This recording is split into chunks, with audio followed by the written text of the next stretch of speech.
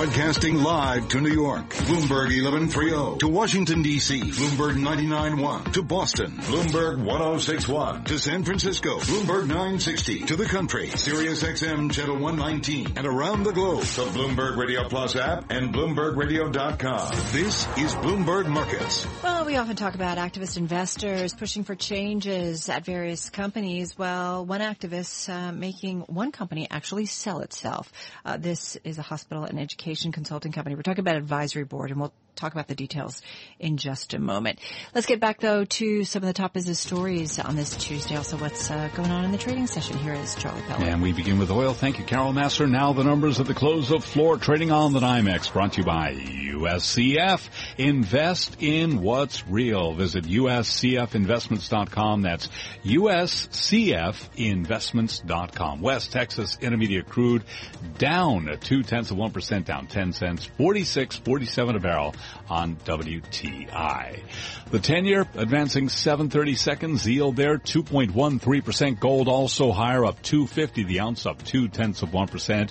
U.S. stocks are rebounding from losses sparked by North Korea's firing of a missile over Japan. The S&P 500 index swinging between gains and losses. It is up now by less than half a point at 2444. The Dow up 26, a gain of 0.1%. Nasdaq up 12, a gain there of 0.2%.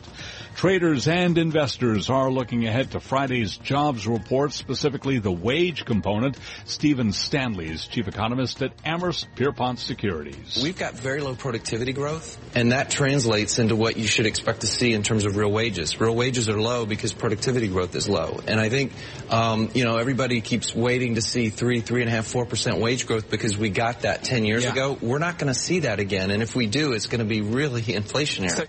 And again, we've got stocks trading higher with the S&P up by about half a point now at 2444. Finish Line suffering its biggest stock rout in almost 20 years as the athletic shoe retailer slashes its annual forecast. We have got Finish Line lower now by 21%. And again, an invitation to join us for a conversation tomorrow morning with Warren Buffett, the Berkshire Hathaway chairman. He'll sit down with an interview with Bloomberg Radio and Television, 11 a.m. Wall Street time. I'm Charlie Pellet, and that is a Bloomberg Business Flash. All right, thanks much, Charlie Pellet, right here on Bloomberg Radio. Give it all away. Everybody wants to.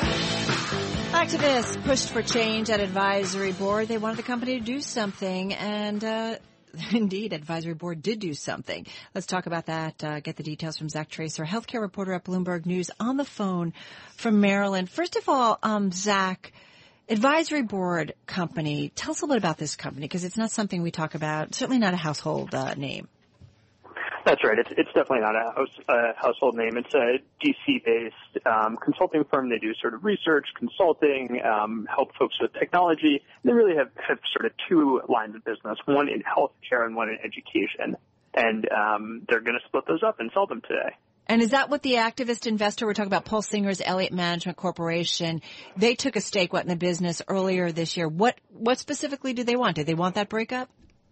They wanted the stock price to go up, and they're doing great today. Stock's up almost 50% since Elliott took the stake. Elliott obviously supporting this deal, saying, they wanted to talk with the company about the future when they took that stake or announced it in January. And, today, advisory board, saying it would sell itself to, two different firms, the education business going one way and the healthcare business going another way. I do feel like when you look at M&A, you do see kind of pure plays, if you will, companies, going after things that really logically make sense for their business. Does it make sense to a lot of investors beyond Paul Singer and Elliott Management? Do they think that it made sense to separate out the education business from the health technology firm? Certainly for the buyers, this is going to be sort of a nice bolt-on for United Health. United's a $190 billion company, so the deal that they're doing today, it's a $1.3 billion acquisition for them. It's a pretty small deal, but it just adds nicely to some of their existing consulting and technology operations. Advisory board has a huge number of hospital clients, and so that's going to fit nicely with United's Optum business. When you look at the two different businesses, and I know you cover the healthcare area, I mean, what kind of growth did we see in the health care business or hospital business of Advisory Board? What were some of the metrics? Yeah, so the healthcare business has been growing a little bit more slowly than the education business. The education business is a bit smaller, faster growing. The healthcare business more mature, sort of slower growing. And, it's been a rough few years for hospitals. They've, basically been, trying to, adapt to the ACA and adapt to some other technology upgrades and things like that. So they haven't been wanting to spend money necessarily. That was one of the things weighing on Advisory Board over the last few years, and probably part of why the stock had been in kind of a slump, until Singer got involved. Sometimes we look at activist investors, Zach, as being just vultures, wanting to buy a company, get rid of all the costs, break it off, and sell it again and make some money. And then there are activist investors who are really trying to make a better, stronger company out there. What's the case in this situation? Right. So you've got, Elliott Management and others, pushing this company to sell itself. And essentially, Advisory Board is breaking itself in two here. With the education business going to Vista Equity Partners.